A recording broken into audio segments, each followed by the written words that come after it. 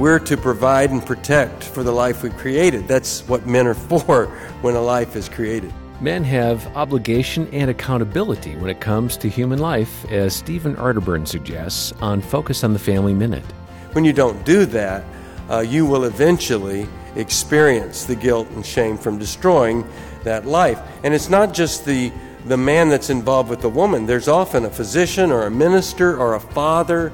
Other men get involved and pressure the person. And one of the things that I've said to many women over the years, you might be feeling horrible that you had an abortion, but a lot of women, they didn't have an abortion. They had an abortion done to them.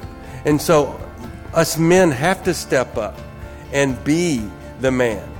As a man, you can have strong influence in the pro-life movement. More from Stephen at FamilyMinute.org.